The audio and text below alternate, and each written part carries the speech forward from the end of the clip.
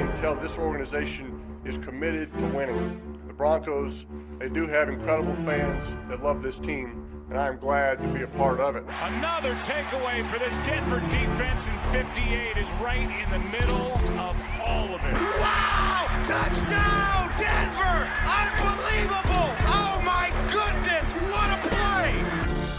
Oh, just when you think it can't get any worse, it does. Hello, everyone. Welcome into Mile High Magic, episode number 11. Alongside Nikki Javala, I am Michael Spencer. The Broncos fall to 0-4 after a loss to the Jacksonville Jaguars on Sunday. And then, Nikki, the news gets worse on Monday, the biggest loss of the year. Bradley Chubb. We thought it was just cramps. He thought it was just cramps. Turns out it's a partially torn ACL. He is now out for the season, and the hits just keep on coming. Yeah, it's not great. No. Not great. This is less than ideal. The loss of Bradley Chubb. I mean, you can't overstate that. I mean, that is one of their best players. It is one of their key playmakers, and to have this happen to a defense that is already vulnerable after giving up so many yards on the ground, and just Sunday getting their first sack. Or they got 5 rather. This is bad. This is really bad. And I honestly don't know how they turn it around. I mean, they're obviously going to have to bring in some reinforcement at outside linebacker. They'll likely move Malik Reed into a starting role. But after, 4 years of having kind of that seamless 4-man rotation with Miller and DeMarcus Ware, or Miller and Chubb, and then Shane Ray and Shaq Barrett in reserve, they don't have much depth there. They don't have depth anywhere on the roster. So the only guys spelling Chubb and Miller this year are a pair of rookies. So to me, this is maybe like worst case scenario. Yeah. I mean, seriously, yeah. Like Bradley Chubb, maybe Von Miller, maybe Joe Flacco could have been the two other injuries that Joe would be Flacco going worse. Down with Drew Lock. With Drew Lock still on IR, would have been really bad. And knock on wood that doesn't happen over the next 4 games. But to me, this is about as bad as it can get for a football team that is now 0-4 and has its probably youngest and brightest star now lost for the season. Yeah, I mean, remember throughout the preseason, we were saying this is Chubb's year. I mean, he already had 12 sacks as a rookie. Coming into year 2, working alongside Miller. You throw in Fangio's defense. This was supposed to be the year where he was just going to have a monster season. And after his performances in the early going, yes, he didn't have the sacks in the first 3 games, but he's been playing extremely well. And I think one of the interesting things Sunday was the fact that he came back in. So he had cramps late in the second quarter. I think it was after Gardner Minshew's first touchdown, that 7-yard touchdown. That was just crazy. He came out after that and he was dealing with cramps, but he went back in. All seems well. Then on the Jaguars' second play in the fourth quarter, it was just, your normal block by a tight end, but he seemed to plant wrong and he came up hobbling and favoring his left leg. And he goes to the sideline, throws his helmet, clearly knows something is wrong. The trainers come over and he's bent over in pain on the sideline. And he leaves briefly. They take him back to the locker room to examine, but he felt well enough to come back out, and he did. So 5 minutes later, he's back out on the field, and he's still rushing like, almost like he always does. He had a forced fumble. He just slapped the ball out of Minshew's hands. Closed the game out, pretty well. And when he woke up this morning, obviously felt significant pain, and an MRI revealed the partial tear. So he's going to undergo surgery. He's going to go on IR. And here we are, only week 5 in the Broncos season. Sure feels like it's lost, if not almost lost. Yeah. So and going back to Bradley Chubb, I mean, one, how incredibly tough do you have to be to partially tear your ACL and then go back in and play at a really, really high level? Yeah. And you're right. I mean, when he came over on the sideline, you were like, That's really weird because Yeah. it wasn't non-contact, but he didn't get hit in the knee or anything like that. And so it was like, oh, that's kind of weird. And I originally thought, okay, it's cramps. And then, well, is it an Achilles or what? Because those happen in the non-contact situations as we have seen. So that's weird and that stinks. And you mentioned Malik Reed. I mean, he's kind of the next guy up. And Vic Fangio said on Monday that there are no pity parties in the NFL. But I thought his comments on Malik Reed were really, really telling when he was asked, has he shown enough to be a starter? And he said, well, we'll find out. Yeah. That's not exactly like, oh, yeah, man, he's going to go in. We're not going to have any problem replacing Bradley Chubb. Yeah, we'll find out doesn't exactly inspire a whole lot of confidence moving forward. Well, in preseason, he lit it up. But preseason is so misleading to me because you can have guys light it up and you think, oh, my gosh, they're so good. How did they not get signed? And you got to remember that they're playing against, second, third stringers of opponents. So he had a team high 4 sacks. I think he had I don't know how many quarterback hits, but he led the team in sacks, but he was playing against primarily backups. And now in the regular season, he's been used primarily on situational downs, sometimes on the line. And this is a kid that people forget this, but he only had 1 year of experience at outside linebacker before he signed with the Broncos and as a college free agent. He was on the defensive line, and then Nevada's coaches moved him to outside linebacker because they wanted more size up front, and they felt that Malik would be better suited as NFL scouts start to really look at him, given his size as an outside guy. And, it worked out, obviously, but, he doesn't have that experience in the regular season going against starters.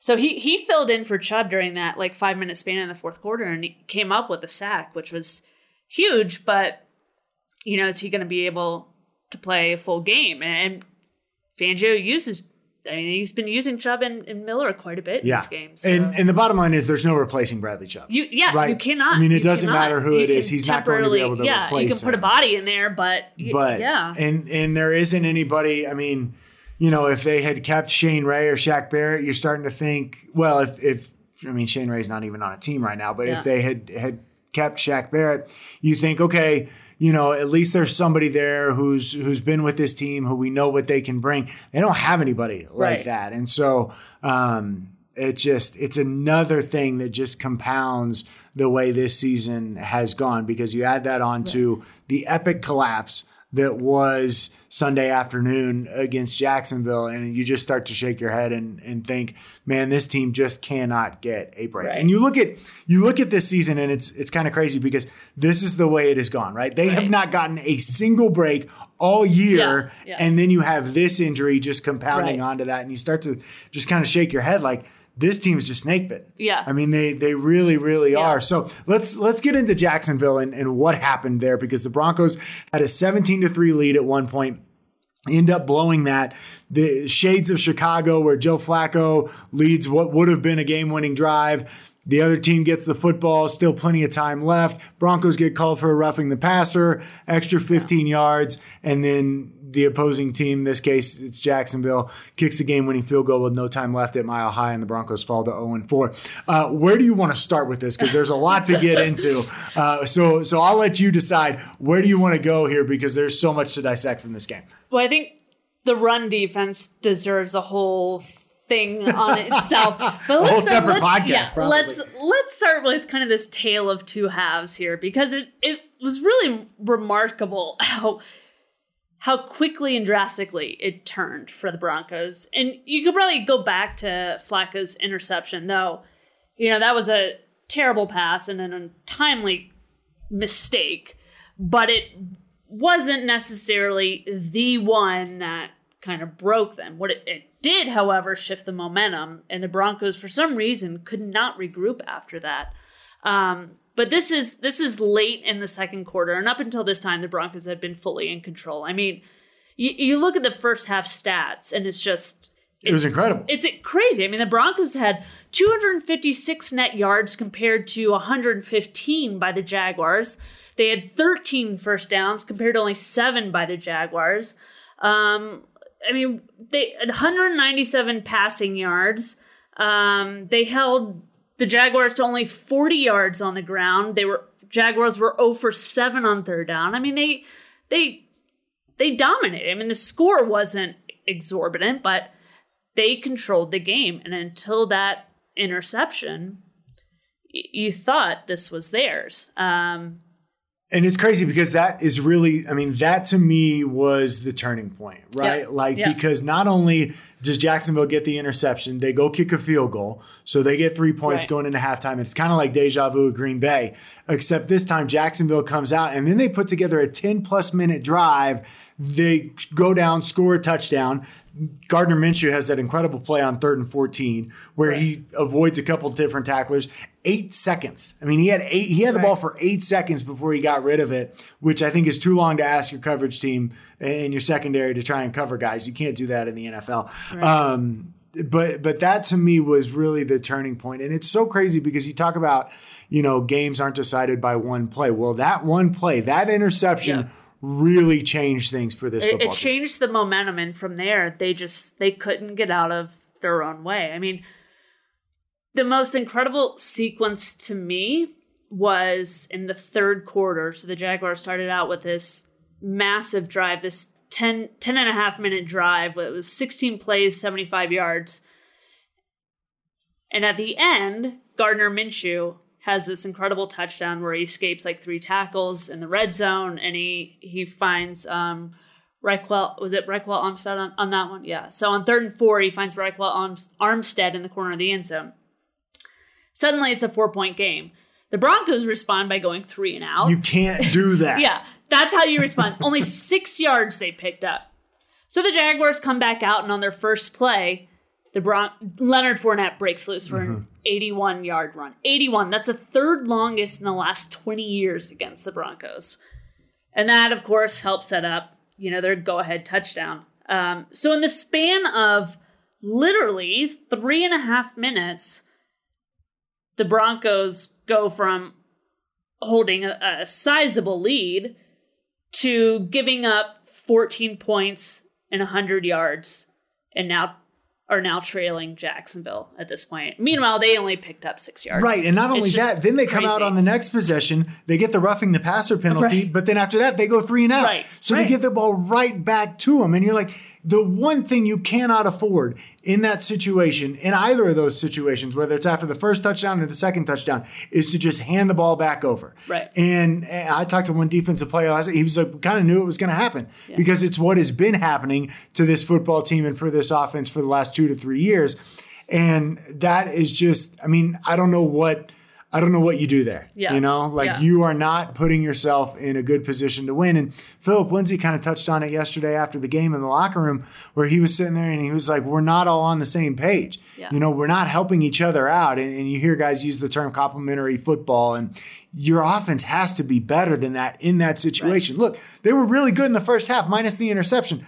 I really like some of the things that they did, but you can't afford a 3 and out in that situation. Right. You got to be better. You can't afford a 3 and out, and you can't give up that kind of yardage to Leonard Fournette. He finished with 225 yards on the ground, which is just insane. I think that's they've given up 4 200-yard rushers. He was the most. I think there have been 4 200-yard games over the last 2 years, and 3 of them have come against the Broncos defense. Not great. I mean, you got shades of that Jets game last year, and this run defense kind of reared its ugly head, and I don't know what they do. Yeah. Right? Like they don't have the answers. They don't have.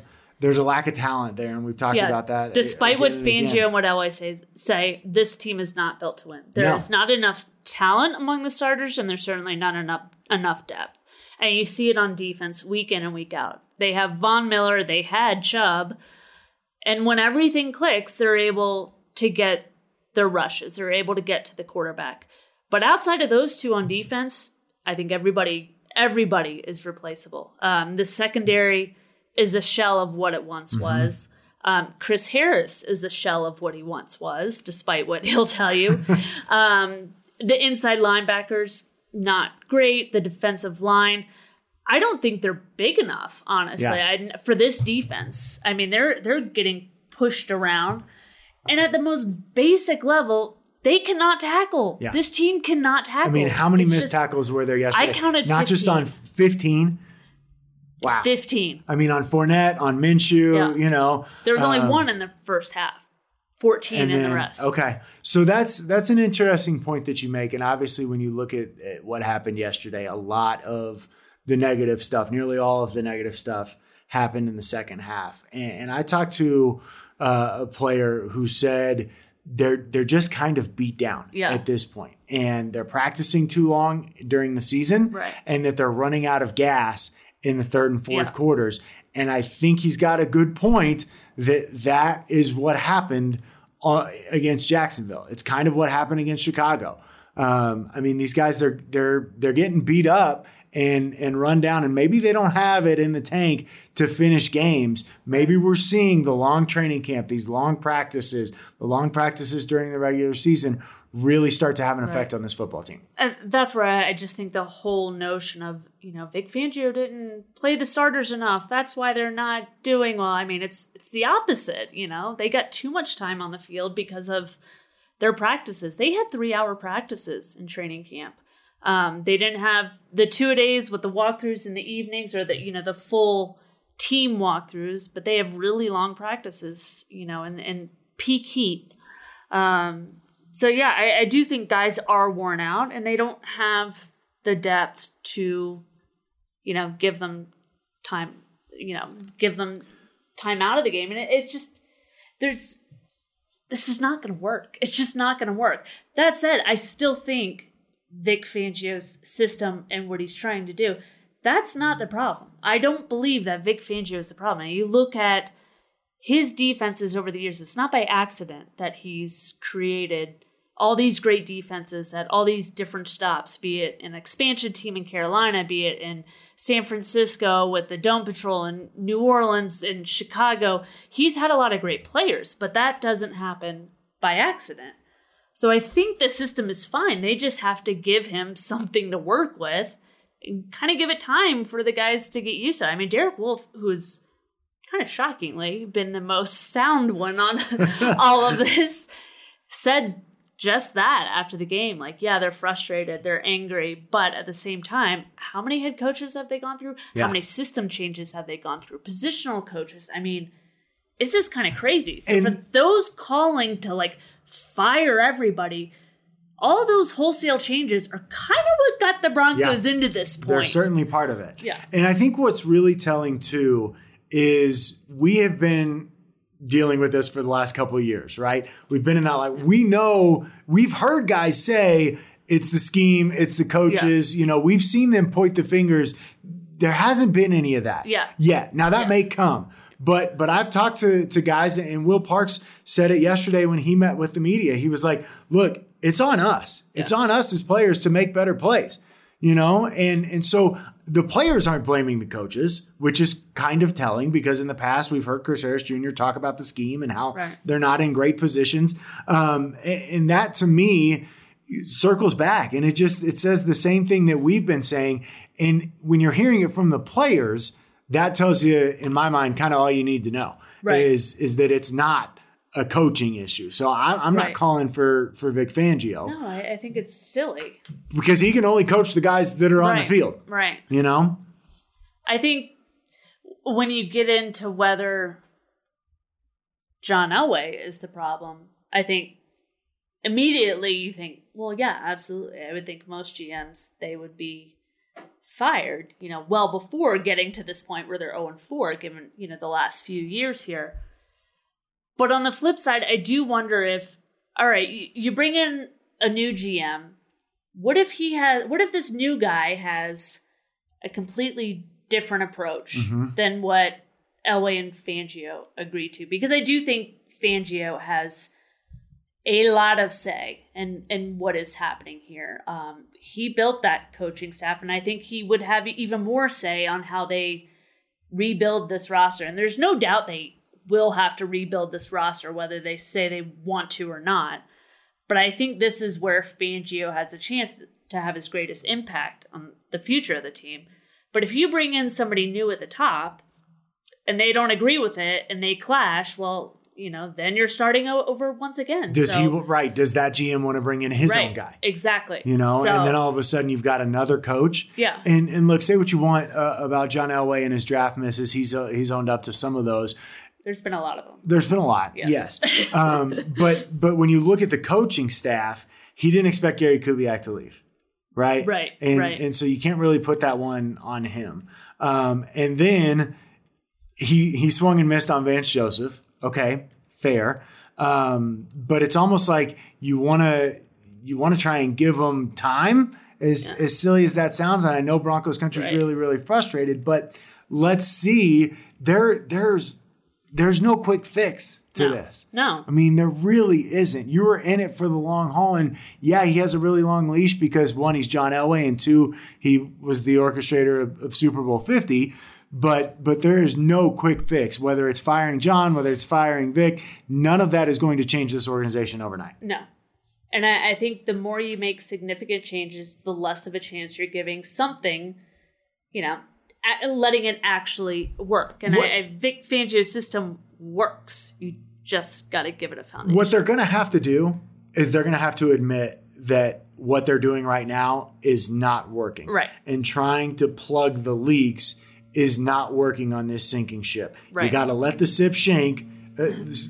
Ship. I got it. Sink. Yeah, Thanks. yes. Appreciate that. Boat go down. I swear it was just coffee. The boat is going down. You gotta let that happen, and you almost have to orchestrate it. From, I'm not saying tank for 2 or anything like that. Don't tank, but you've got tank. to admit, hey, we got some serious issues here that we need to solve, and what we're trying to do by trying to resurface Joe Flacco's career is not necessarily working right now. Right. And they're going to have to honestly evaluate themselves and say, hey, we have missed too much. What can we do to put ourselves in a better position to get this thing righted in the near future? Because I don't think it changes next year, but you can start to look, okay, 2 years, 3 years down the road, what can we do to help this football team be in a better position? Because right now, the ship's going down and they're not doing anything that's going to just fix it overnight and get it afloat. I mean, it's like the Mike Munchak hiring, with all the penalties to start up front, there were so many calls of, well, I thought Mike was supposed to fix everything.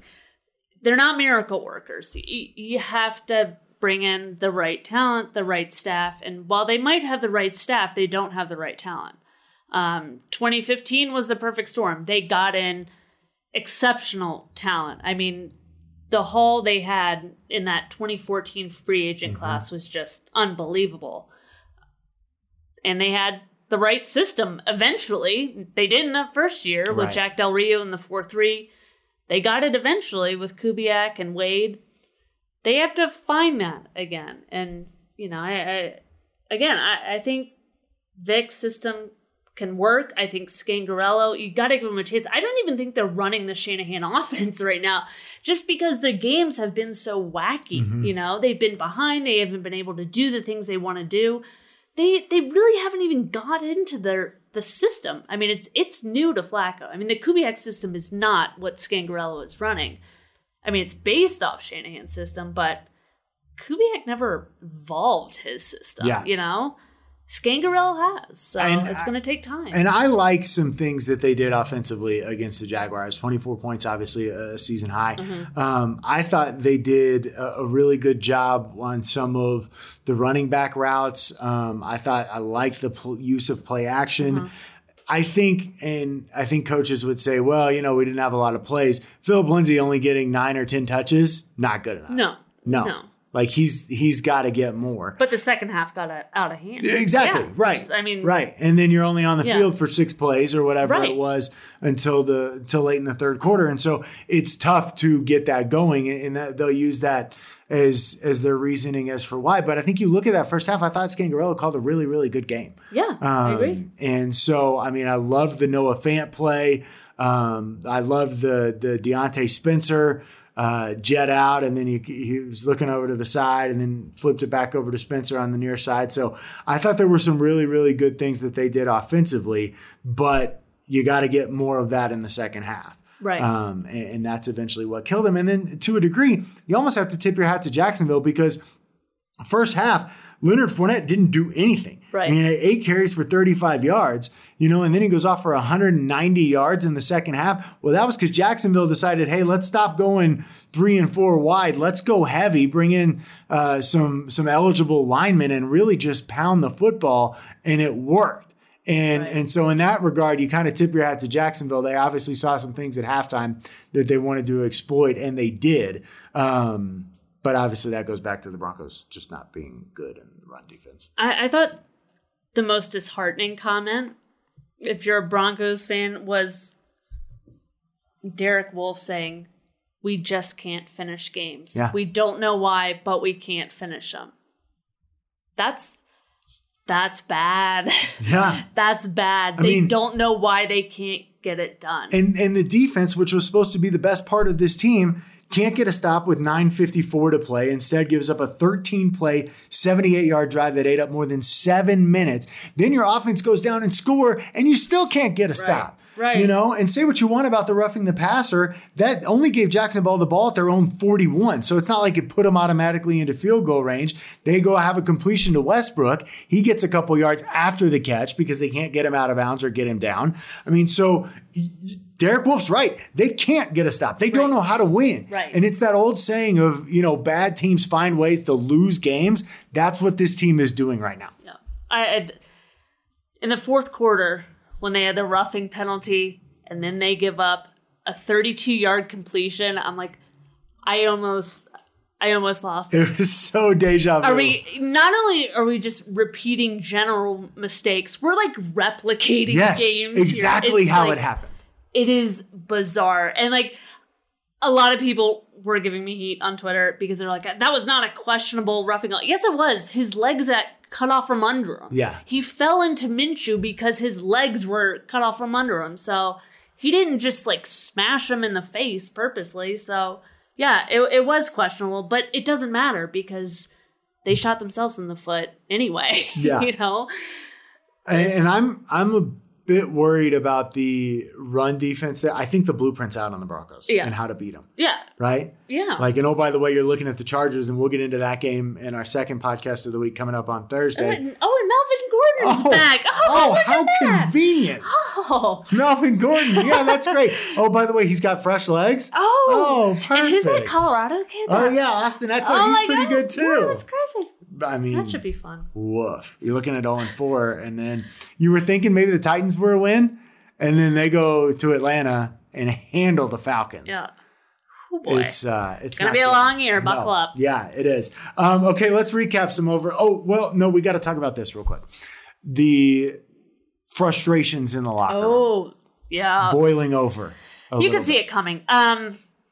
So what I gathered, you could hear screaming and yelling from the locker room. So the way it works is the players come back into the locker room. They're able to shower, get dressed. And then the first wave of media, it's usually team partners, sponsors like KOA, 9 News, they're allowed in there. And they get early interviews. And at the tail end of that period is when the screaming and yelling really started to pick up. When KOA was interviewing Flacco, there was some of it. And it was serious. I mean, guys weren't physically fighting, but there was a lot of back and forth, a lot of profanity. And there was finger pointing. And to me, it's only inevitable after 4 straight losses to open the season. And after, for the guys who were holdovers from last year, this is their 8th consecutive loss dating back to the end of the season. So, guys are frustrated. They're sick of losing. So it was bound to happen. But I do think it is telling that after 4 weeks, there's that obvious fraying of the locker room. And we've seen this for years now. You go back to Aqib's last year here, 2016, it was a sharp drop when Peyton Manning retired and, they didn't have the offense they thought they would. You got Aqib Talib fighting Russell Okung after a game. You got that incident between Aqib and Jordan Norwood after Jordan muffed a punt. Then there was an incident between Chris Harris and Isaiah McKenzie. They got into it during a practice, and we walk into the locker room here at the training facility, and Isaiah McKenzie is literally in tears and being consoled by CJ Anderson. That, of course, led to, it was very obvious that it was then the veterans versus the younger guys. A lot of the older players saying these young cats don't get it. They don't know how much work it takes. And here we've seen kind of a similar thing. Training camp, you had Emmanuel Sanders and Cortland Sutton throwing punches, throwing water bottles. I mean, if that was not the obvious red flag, I mean... And those are two guys who were supposedly close. Supposedly. You know? Yeah, they're not. And now, after this loss, they're sick of losing, but there still is that division between the Super Bowl 50 holdovers, the veteran players, and the younger guys who essentially are there to supplant the veteran guys. Well, and what did we talk about last week when we were talking about Philip Lindsay, and pointing the finger at the media and at the fans, and eventually you run out of fingers to point, and you got to look yourself in the mirror and say, oh, maybe the guy next to me, I mean, maybe this is what's happening. That was the first sign for me that frustrations were really kind of getting to a point. And obviously Vaughn had his press conference. And then when things start to fray internally, then it goes really bad because they're running out of people to look at and say, hey, you're screwing up. Right. And this is only week 5, mind you. And Vic Fangio saying today when asked about it, it's mostly frustration, and he doesn't view it as a big negative at this point, but I don't see it getting any better. I don't see it getting any better. Is the problem. And the trading deadline is in a month. Yeah. So I'll let you chew on that. There's going to be a lot to talk about that. Yeah. We should make time Thursday in our podcast to talk about the trading deadline. And I know you're working on a piece for theathletic.com about that because it's to the point now where the Broncos are going to have to really make some decisions because this season, I mean, it's kind of silly to say that it's gone, but it's pretty much gone. It's gone at 0-4, and so now you got to seriously make some decisions. And I think there's some tough moves that they're going to have to make for the good of the organization. Yeah. And so I think that obviously deserves a little bit longer of a time frame there that we should get into. I do want to get into our over-unders. Did I win? We'll see. I'm glad you brought that up. I want it to be noted. So we're in the press box at the game yesterday. And you and I are in the same room. Like the writers are in kind of one section of the room and the TV people are in another section of the room. And right after Bradley Chubb gets the second sack of the game, you text me and you say, hey, what was our over under for sacks? And I said 1.5. And you go, that's what I thought. I win, you lose. It was you were so gracious. I was. In victory. As I explained to you, I never win anything sports related. I was always the last kid picked on the kickball team. So it turns out you actually picked the under. No. So it was combined sacks for Chubb and Miller. We set it at 1.5. What was I thinking? And just before this podcast, I went back and listened to it, and we both took the under. I don't believe you. We both said that they were going to get 1. There's audio proof here. No. We both said it was altered. We both said they were going to get 1, so we were both wrong on that. All right, it's fine as long as we both lost. Okay. Sacks on Flacco. You said it at 3, and I went over. I got baited into the Jacksonville Jaguars and their 9 sacks against the Titans. I took the over. You took the under. He wasn't sacked at all. I win. Winner, chicken dinner. Ding, ding, ding. Broncos total touchdowns. You said it at 3. I said it was going to be under. You said it was going to be over. It was 3 exactly, right? Gosh, who said that? That is awful. I mean, someone else should set it. Got to give us a 0.5 there. Yeah. So that's a push on that one. Yeah. And then Garrett Bowles' holding penalties was at 1.5. I took the under. You took the over. And he didn't have a holding penalty. Second straight game that our guy Garrett Bowles has gone without a holding penalty. Nobody could have predicted that. I mean, all right, well, you actually did. So we tie. It's a push. I got 1 right. You got 1 right. And we'll try for better luck. I don't like ties. I don't believe in ties in sports. I think it's a waste. So still winless. Can I just tell people I won anyway? Sure. Yeah, Thanks. Go ahead. You can take the victory if that's what you need to feel better about covering an 0-4 football team. We need something. It's going to be a long year. Oh, man. It certainly is. So we're going to have a lot to talk about on this next one. In the meantime, between now and our look ahead to the Chargers. Oh, Chargers on the road. At LA. That's not good. which is kind of a home game for the Broncos. I mean, that stadium is probably going to be, what does it seat? 30 people? It's and usually 15 of them are going to be in Broncos colors. Maybe 20. But that's also where they set a lot of dubious records there in Vance's first year. Yes, they did. In the meantime, while you're looking forward to that, check out some of the other things on theathletic.com. We got a bunch of new podcasts. The NFL Power Rankings podcast just went up. Gives you a weekly look at the league and who's rising, who's falling. Lindsey Jones and Amy Parlopiano do a great job with that.